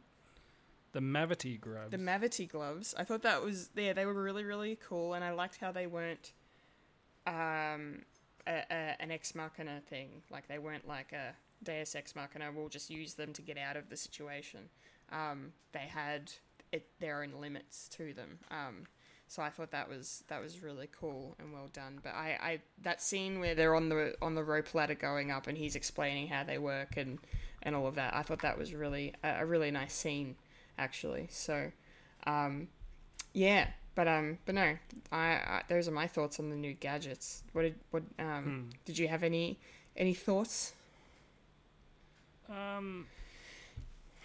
Doctor always loves his gadgets, and again, only the first episode. If it's going to be a more gadgety sort of Doctor with Shooty, I'm all for that. And as you said, hopefully it's not a Deus Ex Machina sort of every time. It actually bows well and actually fits within the story, and not all powerful. I mean, in this one, there is a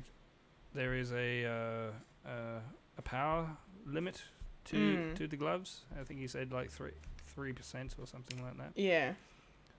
From the last bit, and then he had to pretty much drag the entire ship down. So I like that. So I can't remember the last time we had like a very gadgety doctor. No, Inspector Gadget. Inspector Gadget. Diddle-diddle-it. Inspector Gadget. Diddle-diddle-it. Could be a Time Lord. Everything's a Time Lord. Everything's a Time Lord. Everything's a drum. I like that meme. Is Mary Poppins a Time Lord or a witch? She's neither. She is the same creature from It. Only she survives on children's joy. And not fear. Not their fear. That's great. What's next? Amazing. Alrighty. Well, I guess we can talk about. I don't know. Let's talk about Ruby. Ruby. I really liked her. I thought she was a great a great character, a nice addition to the Doctor Who universe. A good companion. She's not whiny or annoying. She's clever. She's switched on. She's so clever that she worked out that the Doctor is a time traveler. Hopefully she doesn't drift into Mary Sue territory. I don't think she will, but what they did with her this episode I thought was really good. Mary Sue. Now I know a definition for Mary Sue, but what do you mean? So how everyone calls Ray a Mary Sue. Because that she has all the powers. You're just good at everything. You're a young woman. You're good at everything. You know everything. Okay. You can't. You always have plot armor. You can't go wrong. You just. Yeah. Yeah. The other definition that I know of, and I always confuse which ones people are talking about, is the Mary Sue, as in the insert character for the writer. Oh right, in this okay. Story. I didn't know it was also used as that term. Here we go. Yeah. Do you know My Immortal? Yes. I do know about that. Yeah, okay. As in insert you into that story, and you cannot do no wrong, and you have a love triangle between Harry and Draco. Yeah. And then someone hacked your account and basically retconned the entire thing. Yeah, that story is very, very infamous in the fan fiction community. Yes. But yes. Anyway. But yeah, I really liked her. I thought she was good. I find it weird that she has to be a teenager. I know. So was Rose. Rose was also 19, I think, as well. I think she's 20. Rose was 20. I thought Rose was younger. Oh, sorry, Ruby.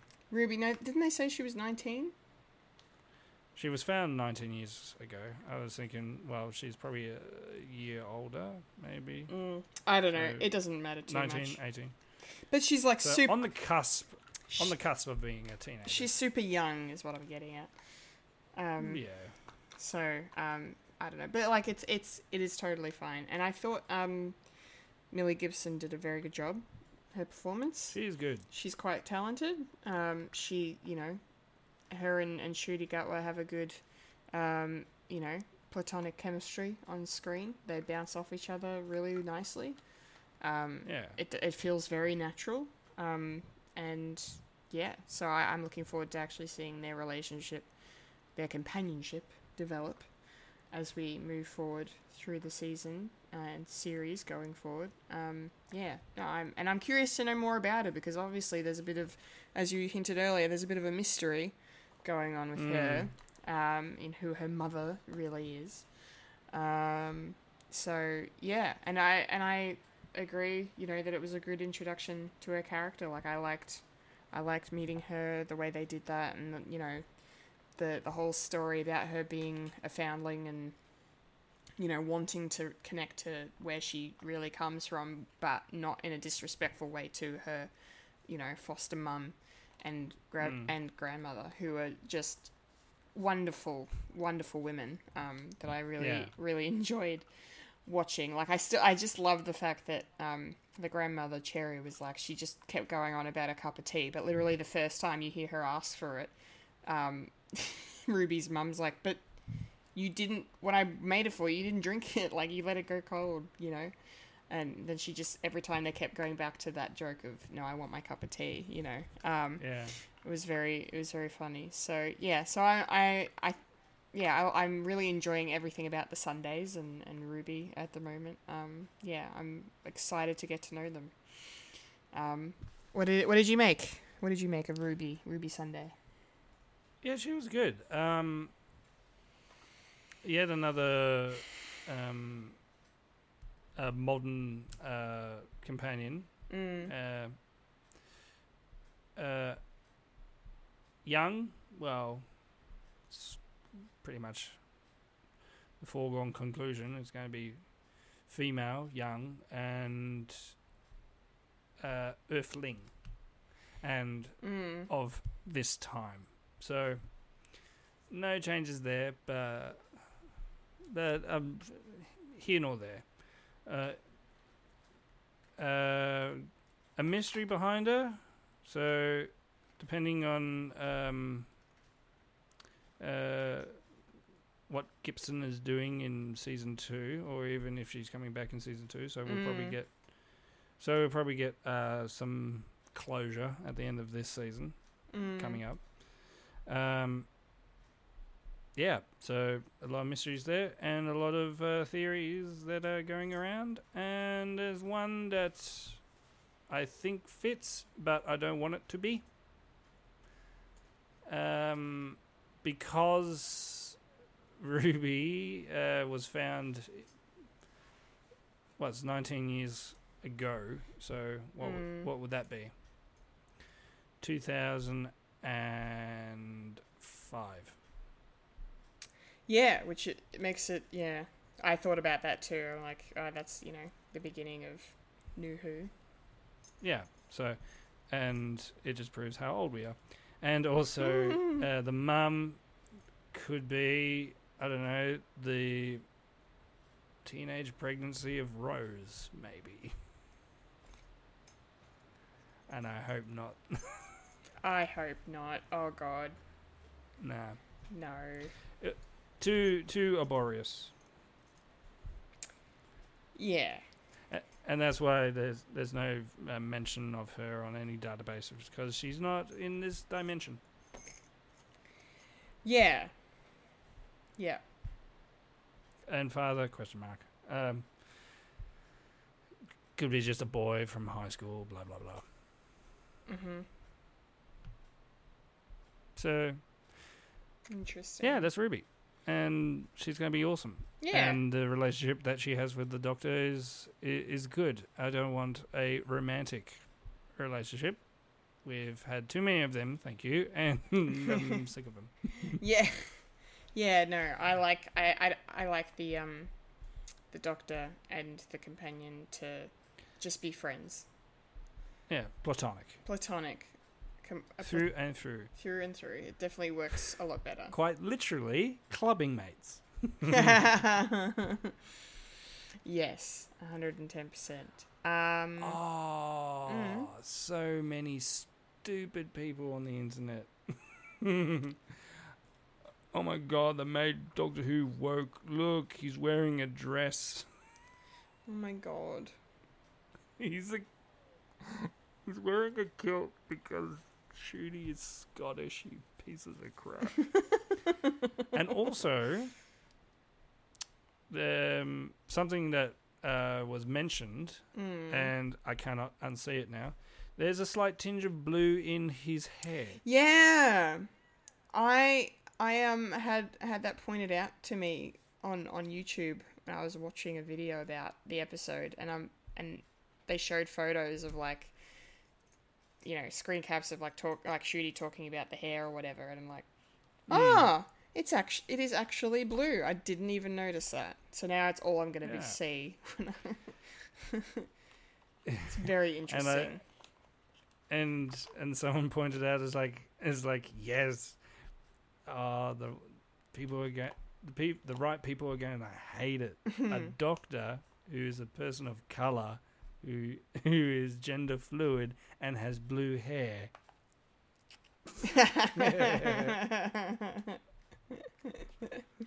Yeah, it's pretty great. Take that, motherfucker. Yeah. Take that, motherfuckers. Yes, definitely. So, yeah. Shall we talk about Mrs. River? Mrs. Flood. Mrs. Jones. Oh my. Mrs. Jones. My goodness. Yeah, I want to know your theories because I have none. But I was watching it, and as the episode was going on, and like, you know, when it gets towards the end and you see the way she's reacting to the Doctor and to the presence of the TARDIS, and it's like my you know what my brain did? I'm like, oh, is she from Classic Who?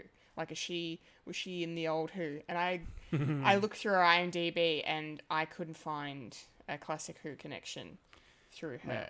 Yeah. She was in an episode of Red Dwarf. Yes. But she hasn't really done much genre stuff. No. But I was so intrigued because then, you know, you've got that scene where she looks at the screen, breaks the fourth wall, and says, "Haven't you ever seen a TARDIS before?" It's like, and we're just like, what? What's happening? What's going on? So yeah, I'm this mystery box is intriguing. So I don't know. I have no theories. Mike, please, your thoughts, your theories, educate me. What do you reckon? You know, it's a scary bit. I have no theories. Wow. That's fine. It's an enigma. She saw the TARDIS go off for the first time, and she was quite surprised. It's like, what's going on? And then she's just sitting by her gate and watched the TARDIS go again, and goes to the Doctor. "You're going to be great," and all that, and pretty much tells Ruby, "It's like, you enjoy yourself." It's like, okay, and then that happens. It's like, okay, what are you setting up? Because a lot of people, from pretty much from the very get-go, of if there's a woman who knows the Doctor a lot more than most people's knee-jerk reaction is the Irani, who is a renegade Time Lord who is female. Essentially the female version of the Master from Classic Who. But then we got Missy, and a lot of people are saying, "Oh, is Missy Irani?" It's like, no, it's the Master or the Mistress, and we don't need Irani, please, because the Irani has been in episodes that aren't good. Whoops. Like, her stories and her motivations do not make sense, like, at all, in either one or three. If you count Dimensions in Time as a story, which a lot of people don't. The only benefit is we get to see the Sixth Doctor interaction with the Brigadier, and that's the only time you get to see them both together. Okay. So that's it. No, it's not going to be Irani. Okay. No, don't need it. And it's a person who can break the fourth wall. So, is she human? Yeah. I don't know. Or is she someone who is running away from something like an alien doing something. We don't know. Or is she connected to the hand that picked up the toy maker at the end of the giggle? This is the thing. This is the reason why I don't like so many mystery boxes, because they either not be connected to anything, or they're just not going to be fulfilled. I mean, like, the Doctor's daughter is still out there. And she's only been in one episode, and that's it. Is this going to be something? No. Big Finish will pick it up. But that's why I don't want to jump to any conclusions. I just want... I'm just sort of burnt out. It's like, oh, who could it be? It's like, no, I don't want to. No. I don't want to anymore. I just want to sit down and watch. But I will speculate that Ruby Sunday is the illegitimate child of Rose Tyler and a boy that she went to school with. You like that theory? No, I don't. But you're like, oh, that's probably a theory that they could do. I don't. It's a theory that they can do, and I don't want them to do. And in a way, it doesn't make sense, because she said she was from Manchester, and Rose was on the outskirts of London, so too far. Geographically, it doesn't make sense. No. But is Mrs. Flood to do with Ruby? Is she a guardian angel looking over her? There's too many possibilities, and we're only going on one episode. So, and as I said, I have no theories. Okay. I have nothing. I'm just a casual viewer at the moment. No, that's cool. That's exciting. Yeah. Sometimes things don't need to be explained. And that's what Doctor Who is. Shall we explain that? No. It's either not explained or too much explained, or there are two composing canon parallels that happen at the same time. I mean, Doctor Who has explained the Bermuda Triangle twice. Right. Yeah. So fun. Either both are correct, or none of them, or one. So. Yeah. Okay. Yeah. Mind you, I like the fact that Russell T has not completely sideswiped the Timeless Child, and does make reference to the fact.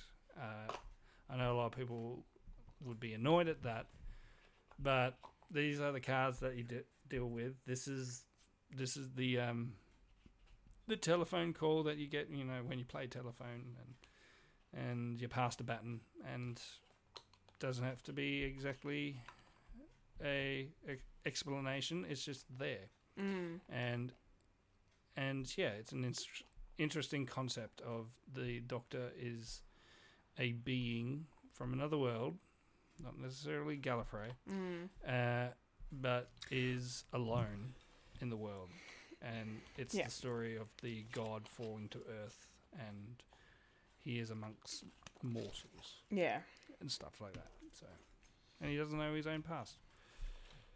Well, I was going to say I kind of like that. That's something that they could maybe have Ruby and the Doctor bond over and connect. I think that's what they're setting up. Like parallel, like traumas, and Yep. And maybe the Doctor will find closure by finding her mum, like finding something for her. And in a way, he would feel. I don't know what the Doctor's pronouns are now. They? Probably they after this. Yeah. Collective trauma. I'm done. Yeah, I don't really have anything else to add. Yeah, Shooty was great. I'm looking forward to him going forward, and seeing what else. We're not getting another episode until March or April or May or something like that. Something like that. They say what? Maybe it was May. What's the opposite of their spring? It's autumn. So March, April, May. Yeah. Sometime then. Yeah. On Disney Plus. And then we can talk and who. Talking who. Talking who. Talking who. Talking who. Hey. Who. Yep. Shooty Gatwa or Matt Smith. Yep. It's that time. 2 episodes at a time. Yeah, that could be fun. So what did you think? What did you think? Yeah, we could do that.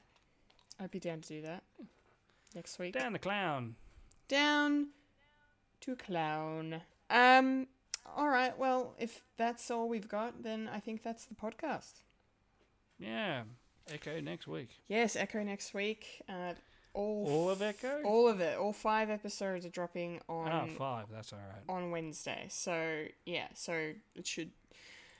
By the time we reconvene in a week, we should hopefully have time to watch all 5. So... yes. Yeah.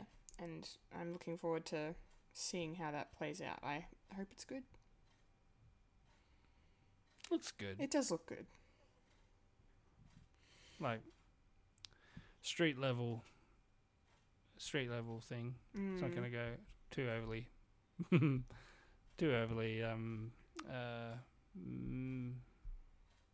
meta universe stuff. Unless Wanda just drops right in the middle of it. It's like, what the fuck? Yeah, that would be... Maybe Mephisto. Mephisto. Finally, Mephisto.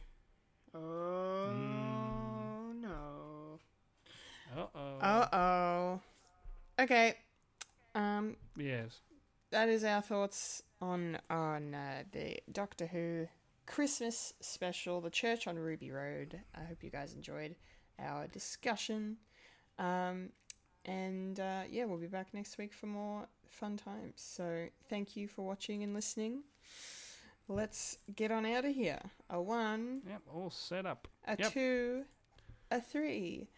And that was a podcast called Fred. Yes, remember to follow us on Facebook, Instagram, and Twitter for the latest Fred content. No longer on Twitter. If you'd like to listen to Fred the Alien, you can find us on SoundCloud, Spotify, or Apple Podcasts. If you like to watch Fred the Alien, you can head on over to our YouTube. If you're there right now, give us a subscribe and hit the bell icon so you can be up to date of all the videos that we are going to be doing this year. And if you're on Twitch, give us a follow and make sure you enjoy everything that is to come. Yes, please do. I've been a Kendall Richardson. And I am the overly excited Michael Lister. I guess. And you just experienced a podcast called Fred. Transition. Yes. Remember to eat beef. Remember, Freddy lives, Loki dies, the Doctor is in, and 2024 is my year. Not your year, but my year. Thank you for listening and watching. We appreciate it. Thank you very much. Look after yourself and your mental health. Laters, gators, and... See.